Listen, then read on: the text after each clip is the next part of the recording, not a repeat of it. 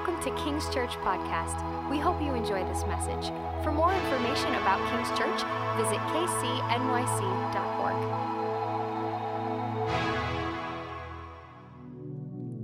Lord, we thank you for this evening. We thank you for your heart, your love for your people. And I ask, God, that you would encourage them tonight. Lord, that you would bring them courage and hope that, Jesus, you are our Savior and our King. And you are not in competition with the world. You reign above it all. In Jesus' name, amen. Thank you, Lacey. Lacey on the keys, everybody. Lacey on the keys. I thought you were doing like an encore. I was like, just a long holdout of that pad. Okay, we like it. We like pads. All right. I'm going to read a scripture. Matthew chapter 1, verse 5. If you have your Bibles, please turn to them. If not, get your phones out and light them up. Matthew chapter 1, verse 5. And you should read your Bible. P.S. It's important. And especially in the Christmas season, you should read through the Christmas stories and say, God, speak to me through this. Let me know how you think, and let me know how you feel, and let me know your thoughts about us. And there's no story in the Scripture as gratuitously generous as the Christmas story. And I'm not going to preach about that tonight, but read that and embody that and recognize the great love of God in that. Matthew 1:5. In the time of Herod, king of Judea, there was a priest named Zachariah who belonged to the priestly division of Abijah. His wife Elizabeth was also a descendant of Aaron. Both of them were righteous in the sight of God, observing all the Lord's commands and decrees blamelessly. I'm going to read that again. Both of them were righteous in the sight of God, observing all of the Lord's commands and decrees blamelessly. There's some kind of nonsense, idiotic bumper sticker Christianity that's like, I can't be perfect, so I'm going to have an affair. This is nonsense. It's nonsense. We're growing Christ. He changes us. We mature. We walk more and more in righteousness so we can sow seeds of righteousness, so we can so we can have beautiful families and communities and churches. It's what God has for us. It's one of his promises. It's one of his beautiful ways. Matthew 1, verse 6, both of them were righteous in the sight of God, observing all the Lord's commands and decrees blamelessly. Verse 7, but they were childless because Elizabeth was not able to conceive, and they were both very old. Is it possible that you can be doing everything right and the thing you really want isn't here yet? Are we in Luke? Everyone's like, where? What? Are you making this up? Is this apocryphal? Is it Luke? Here it is. One. There it is. There it is. Somebody changed it. It's probably Goldie. She probably sabotaged me. Luke chapter 1, 5 through 7. But they were childless because Elizabeth was not able to conceive, and they were both very old. I just think it's incredible because if you talk to people, they're like, I must be doing something wrong if X hasn't happened. But you look at your life and you're like, I'm not married yet, God. I must be doing something wrong. My finances haven't broken through, God. I must be doing something, like whatever the area where you need God to step in. It's possible that it's just the timing of God. Like, we always want everything immediately, day one, right now. Make it happen, God. And if it's not, it's like we're in this frenetic state to try to make it happen. Instead of a fundamental belief that God is the ruler of the universe, and if we trust him and trust in his nature, that he will fulfill his promises in his time and season. I was talking to my friend Carlton in the back, and in the back here, and I said to him, I wrote a book called Get Rich Slow, and I said, but I haven't released it yet because I'm not rich yet. So that's the problem with the book, because it's slow. Because some things take time. Some things take time and season, and it's actually in the nature of God for there to be time and season and waiting, and it's not necessarily because we're doing something wrong. Does that make sense? especially as Christians who are covered with the blood of Jesus, walking in relationship with God, saying, God, I'm not perfect, but I'm directing my action toward you. I'm directing my heart toward you. I'm directing my intention toward you. And I'm maturing from baby state to full maturity in the kingdom of God. God loves that.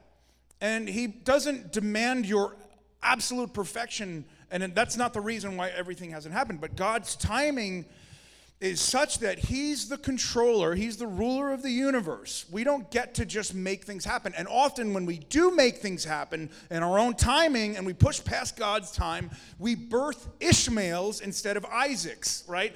Then Isaac is the son of promise. It's the promise that God has for you. And Ishmael is your act in the flesh that's a pain in the butt forever. You know what I'm saying? It's like, well, this thing has been a pain in my butt forever. Well, maybe that's because you birthed it in the flesh. Sorry. Have you ever done that before? Because I have. I felt like the Lord's like, wait. And I'm like, no, I need to do it now. And then it all turns into a disaster because it was birthed in the flesh and disaster comes along with it. Waiting on the promises of God is a hard thing to do. It's not fun to do. It's annoying. It's annoying. And we're looking at other people's lives and we're like, they have it. Why don't I have it? When Jesus is on the earth, he's about to take off. He's done his miracles. He's died. He rose from the dead. And the disciples are talking about John, who Jesus loves, and it's seemingly he's going to have a pretty decent path. They're like wondering, is he going to live forever, right? They're like theorizing about John, who Jesus really loves. And the idea is like he's not going to die a horrific death. He's going to go to the island of Patmos and have revelations. And Peter's like, well, what about John? Why can't I get his story? Right? Peter's like, oh, God, Jesus, why can't I get what he's getting? And Jesus is just like, do you love me? Feed my sheep. Do what I tell you to do and trust in my process. Jesus doesn't even give him an answer. He doesn't even answer him. It's like God's almost like, I'm not condescending to give you an answer about why I rule the universe the way I rule it. You're not my boss. It's the same story in Job. When Job questions God and his processing and his timing, God's like, you're not even allowed to ask me those questions. You're allowed to trust me. And trust my nature, trust my goodness, and carry the promise of the presence of God and the promises of God even into your old age.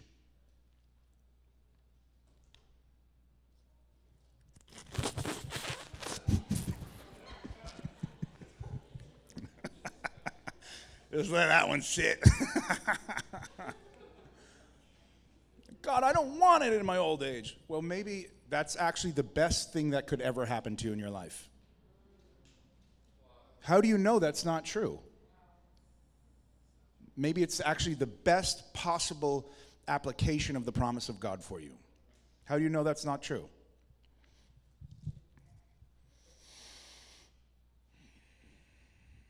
I love Christmas. What a Christmas message this is so far. Ho, ho, ho, jingle, jingle. You know, what a Christmas message so far. I've titled this message, A Battle of Kings. And I like this idea of a battle of kings. I do, before I really totally launch off into that, I want to just qualify it with, one of the reasons I love the Christmas season so much is I like gifts. I like to give gifts.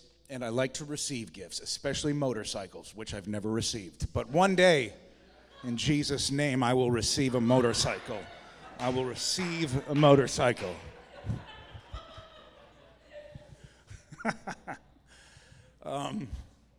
Gifts are a way to honor people, right? It's a way to show love. It's a way to show appreciation. It's a way to show respect. And this Christmas story is about, we give gifts on Christmas. That's the main thing we do. Canadians call it Boxing Day, right? I always thought it was about like Mike Tyson hanging out in Canada. It's not. It's about giving someone a box. It's about giving someone a gift because the Christmas season symbolically is about God giving us a gift. It's about something we don't deserve, something we didn't work for, something we didn't earn. And Christ is a gift. Salvation is a gift. You didn't earn it. You don't deserve it. You didn't work for it. Because God loves you so much, he gave you Jesus. He gave you Jesus to be in your life and to change you and restore you and do all these incredible things to you. We oftentimes walk through life and we don't examine why we do things. Like we forget, this is the whole reason I'm even doing this thing, because it's supposed to remind us all that God is the great gift giver. My dad is a major Christmas guy. I grew up with a fondness for Christmas, in part because of his excitement for Christmas. And I was thinking, I joke about this regularly, that people in New York move to New York because they hate their families. And it's half true. But for those of us who have tense relationships with our families and all of those kind of stuff, the Proverbs I was thinking about this morning, I didn't say it in this morning's message. The Proverbs says something like this. The way to have favor with a ruler or a judge is to bribe them. Really weird proverb. You don't expect it in the Proverbs. It's one of those you just don't. You're like, is this legal? Is this okay, God? Bribing people is okay?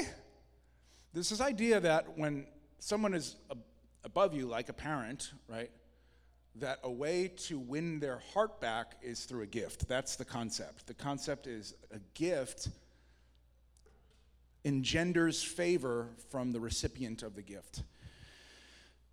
One time, it was Mother's Day, and I hadn't gotten Bethany anything, so I just went to CVS, or Duane Reade, right across the street, and I just bought a bunch of crap from Duane Reade, and then I pretended the kids picked it out, and I was like, the kids picked all this out individually because they love you. And that's all. That's the whole story. There's nothing. There's nothing about God. There's no analogy. Don't do that, husbands. Bad. It was evil of me. All right. Sorry, babe. Okay, let's jump into not the book of Matthew, but the book of Luke. In the time of Herod, king of Judea, there was a priest named Zechariah. I try not to skip these kind of things that people skip over. If you ever do those logic problems, we were talking about this the other day. You do a logic problem, and the smartest people on the IQ scale, they see patterns, and they see patterns in places, and they can solve the problem because they keep trying new methods to get through the puzzle, or turning the cube to see the pattern until they have it figured out. And I think the Word of God functions that way. I think God wants us to look at it and turn it and meditate on it. Madame Guyon wrote, she's a famous mystic saint of yore, and she would say you should read one scripture and you should meditate on it and you should repeat it, one scripture per hour. Reading, thinking, God, what does this mean? Holy Spirit, reveal this to my heart. It's a really cool idea. This idea that you don't just breeze through it, but what if there's treasure in here? What if this stuff is a gift of God to humanity, and it's actually the word of God, the creator of the universe, that it's mind-blowing and genius, but a lot of times we just pass over it. And Proverbs says it's the glory of God to conceal a matter, but the glory of kings to search a matter, to seek it out. And so that he's called us to be kings like unto him, and that we're called not just to pass over, but to search out the scripture and say, wait a second, why is this here? Why is this phrase here? Why did you say this, God? Luke 1:5, it says this, in the time of Herod, the king of Judea, there was a priest named Zechariah. This is interesting to me because God sets Jesus in this setting. The Christmas story is in this setting where this guy, the king of Judea, whose name is Herod, he's known as Herod the Great, is the ruler of all of the land, Judea. Now, if you remember your history, the nation of Israel is at this time subjugated to Rome. They live underneath them. They are not technically slaves, but they have to pay duties and royalties. And it's kind of like the mafia. You know, the mafia shows up at your corner bodega and they're like, we want to protect you. And you're like, I don't really want protection. They're like, protection from my fist is what I meant, you know, pay me now. That was kind of the situation. And there had been this split. Judea was the northern kingdom, and then the southern kingdom was Samaria, and they had been for generations intermarrying and not living really as God's chosen people anymore. But Judea was trying to hold on to it. And Herod was the ruler. He was known as the king of the Jews. I don't know if you knew that. They called him the king of the Jews. They called Herod the king of the Jews. When we think the king of the Jews, we think about the sign that was put over Jesus' head on the cross, right? We think about that sign, the king of the Jews. But it says this: in the time of Herod the king, who was at the time the king of Judea, who called himself the king of all of the Jews, a new king comes to earth. And this is why I titled this The Battle of Kings, because there's a secular kingdom that's vying for your confidence, it's vying for your allegiance, it's vying for your trust, it's vying for all of the things that kings like, that kings want. And then there's this king that's born in a manger that's overlooked by most of the nation, most of the world. Oh gosh, it's just so brilliant. The whole story is phenomenal. All right, Herod the Great. He was the king of Judea from 40 BC till about, 5 AD. He died 5 to 12 AD, somewhere in that range. Founder of the Herodian dynasty, born 73 BC, son of Antipas. He was Idumean origins, which means he was of this people group that were known as the Edomites. And they were a mixed genealogy. They weren't exactly Jews. And so the Jews didn't like him because they thought he was kind of a fake Jew.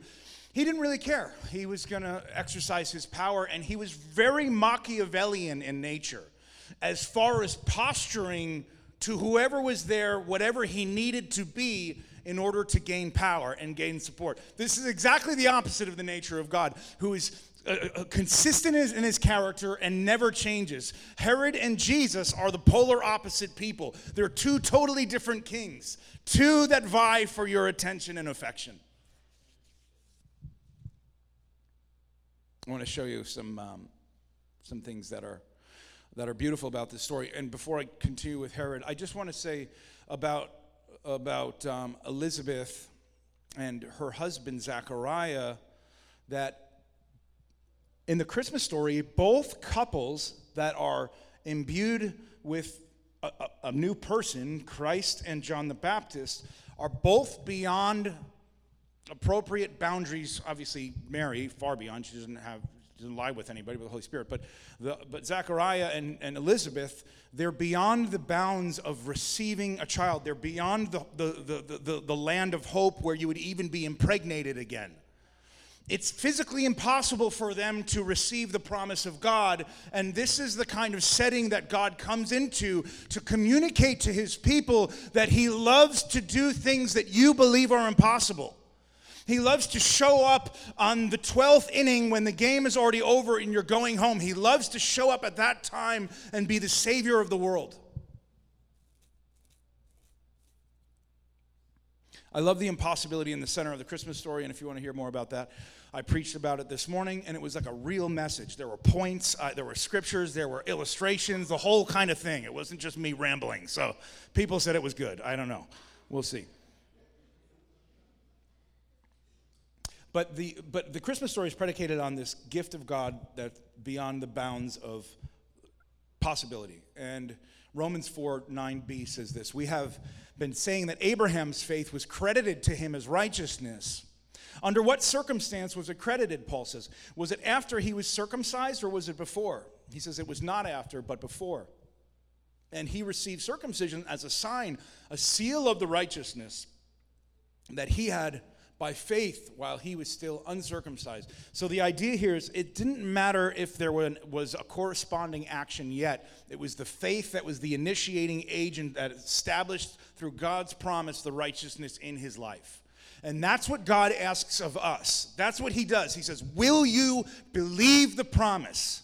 Will you subject yourself to the secular king and the secular system and the secular statistics, whether you're past the point of no return, or will you subject yourself to the king that's born in a manger?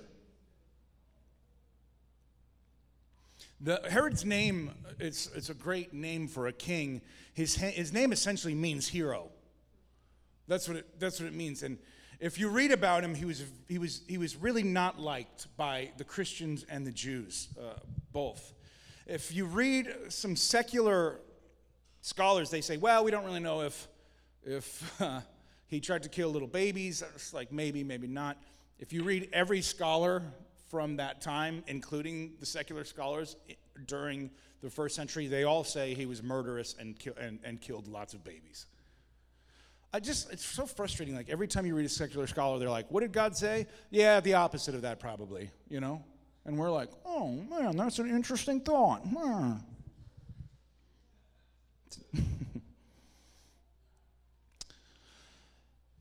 There is this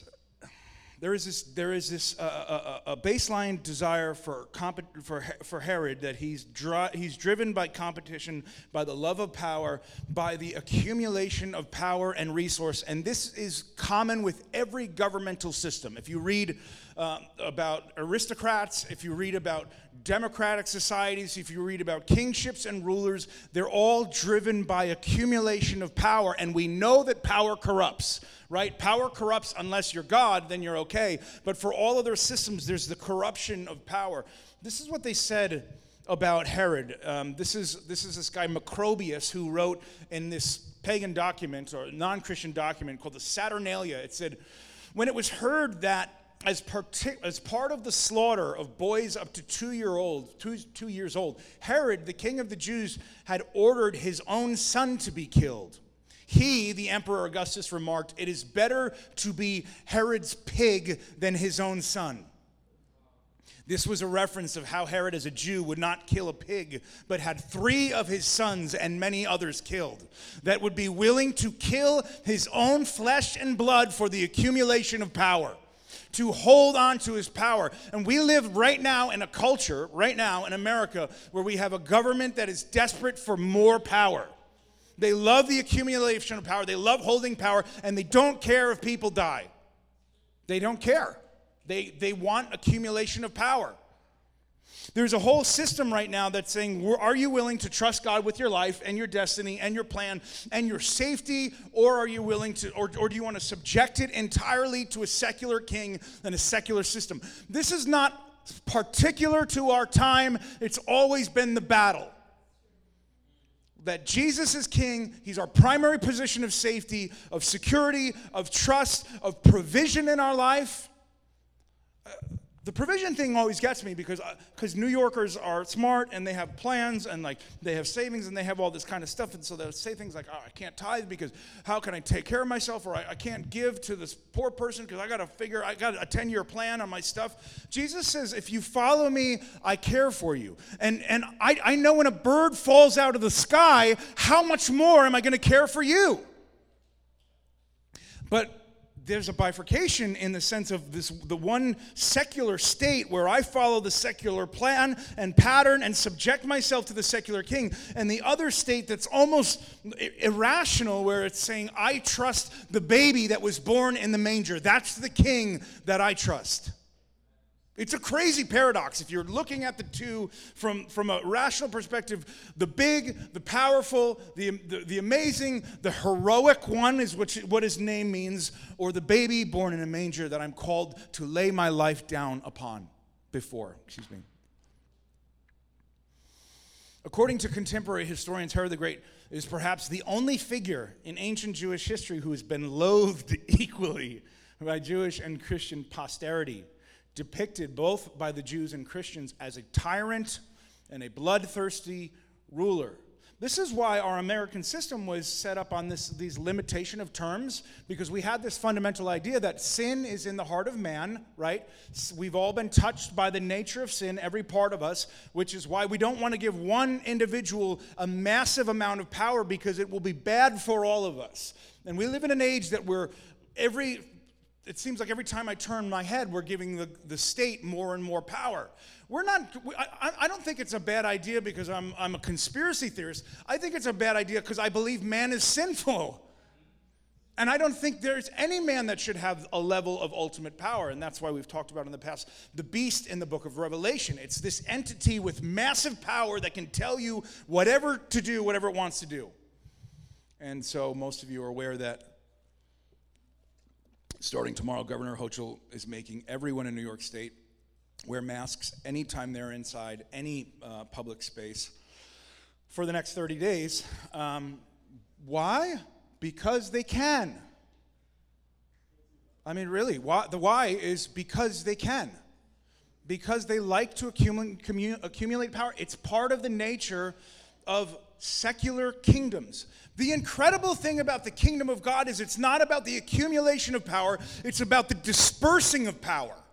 When the disciples and the 120 come and touch the Spirit of God, he fills them with power and sends them out to take over the world.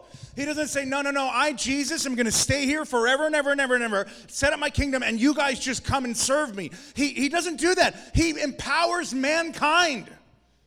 He does the opposite thing. He wants you to be empowered. And one of the reasons we're intense about truth in this church is because I want the people of my church to be empowered. I want us to be able to discern light and dark. And when we see gray, we're like, whoa, that's gray. We're going to take a moment on that one.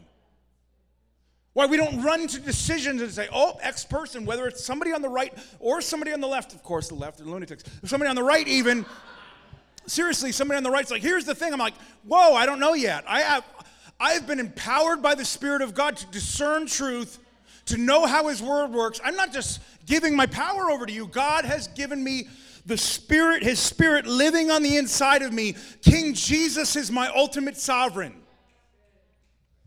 But it's really crazy because God cares about, and when I mean cares, he is superior to and in control of every king. But when Jesus comes, he says that in the time of Herod, king of Judea, he sets epochs nominally in name by the term of the ruler of that time.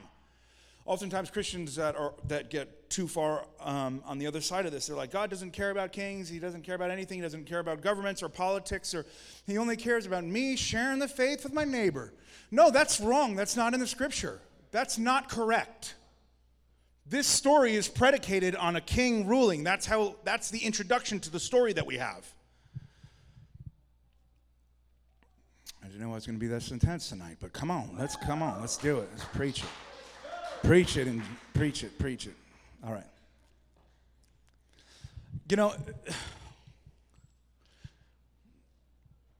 there's always the battle for subjugation, and it is so in the nature of Satan himself to have people subjugated to him. And let's look at this in Matthew chapter 4. It's the temptation of Jesus. And if you look at the temptation in an order of difficulty, the first temptation is food. It's the desire of the flesh. The second temptation is that God would perform a miracle. It's kind of like pride. And the third temptation is a power temptation. The third, I believe these are hierarchical in order of difficulty to say no to. And I also believe that as Christians, as we develop in God, he says to us, first, we're going to get you through the flesh stuff, the basic flesh stuff, like the lust stuff, the appetite stuff. That's the stuff we're going to deal with first. And then second is the pride stuff. And then finally, it's the power stuff. And if we don't work through those temptations, we don't come to a full maturity in Christ. And that's part of the picture of Jesus walking through all those three temptations. Here's this last one. It says, again, the devil took him to a very high mountain and showed him all of the kingdoms of the world and all of their glory. And he said this, all this I will give to you if you will fall down and worship me. The secular power wants your worship. The secular state wants your trust, it wants your subjugation, it wants you to bow down to it. And Jesus said, "Away from me, Satan, for it is written, worship the Lord your God and serve him only." In Acts 5:29, the disciples said this, "Whether it is right in the sight of God for us to listen to you," they're talking to the government, "whether it's right in the sight of God for us to listen to you rather than God, you decide, for we are unable to stop speaking about what we've seen and heard. And we must obey God rather than human beings." You know, it's interesting because it would make sense for someone to say, a Christian from a different perspective to say, well, why don't you just go away? Why don't you just preach online? I have a really great friend. Their church is shut down this Sunday because they're getting ahead of the curve, and they're going to shut down for the next 4 weeks just to really double support the governor. And I was thinking about this scripture, and imagine the Pharisees were like, "Listen, Peter, Paul, why don't you just write letters to people?" No, really.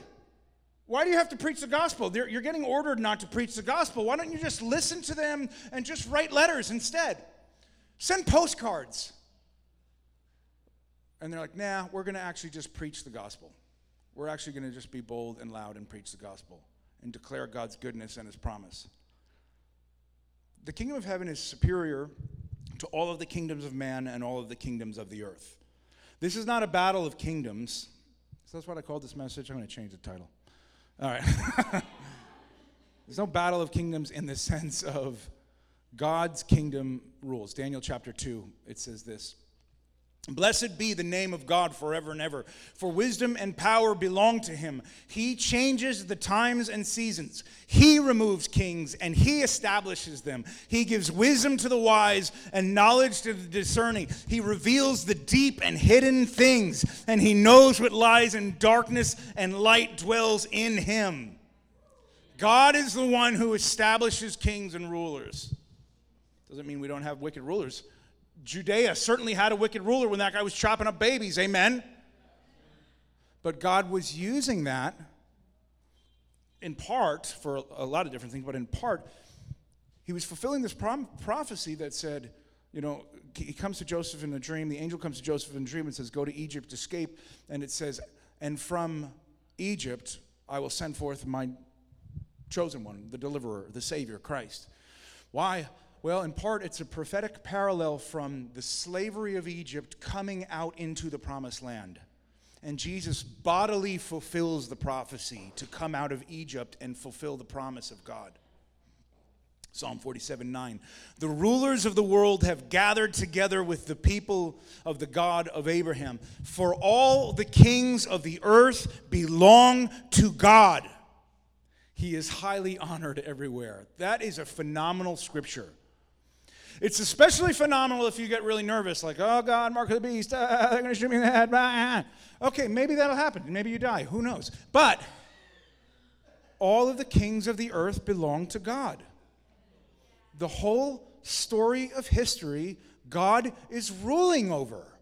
He is sovereign over. His hand is in control. And there is a battle in our hearts as to what kingdom, when we wake up in the morning, we will submit to. The kingdom that promises you everything you have, or everything you need, and safety, and a free welfare check, and whatever you want, or the kingdom that promises you freedom and adventure and empowerment by the Spirit of God, and danger.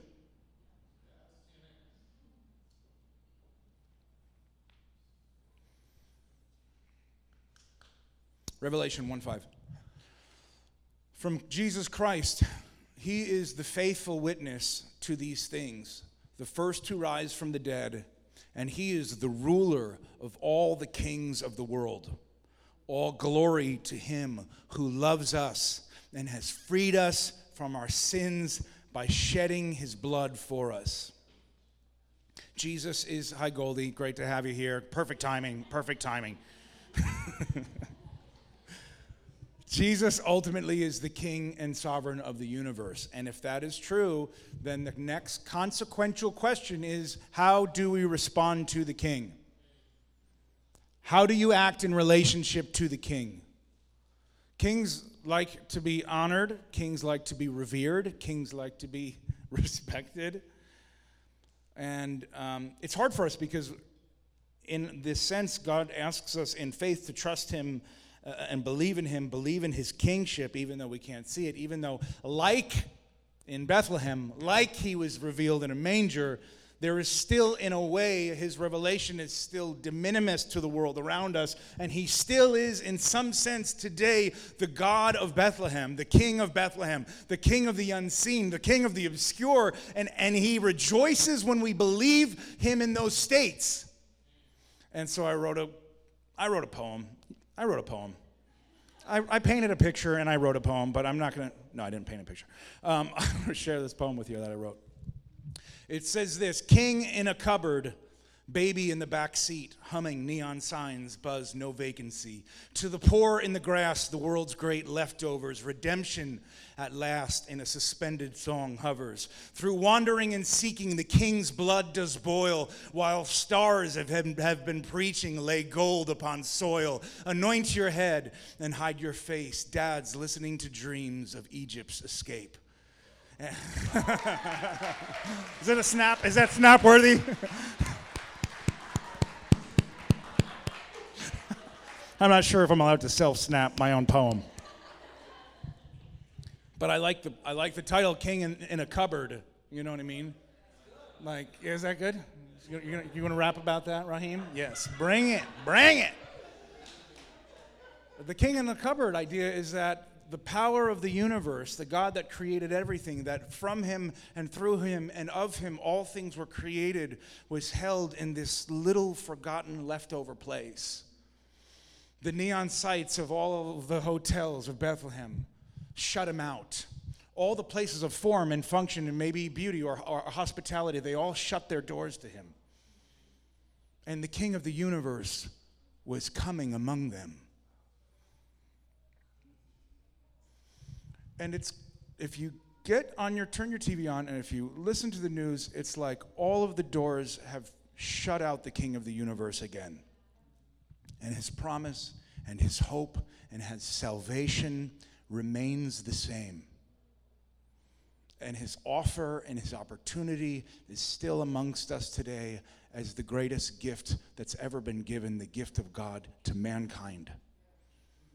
And I would persuade you to submit your lives not to the king of this system, of this world, of ladders and power, but to the King in the cupboard, who fulfills his promises to you, even past the expiration date. Amen? Why don't you stand with me? Come on. Lord, we thank you for your word, God. Thank you that it's good, your promises are good, and you love us so much that you actually specifically called us and chose us, and you revealed your son Jesus to us. Lord, we thank you this evening that you're with us, and we ask that you let this word sit in our heart, the grandeur and beauty of your story, in Jesus' name.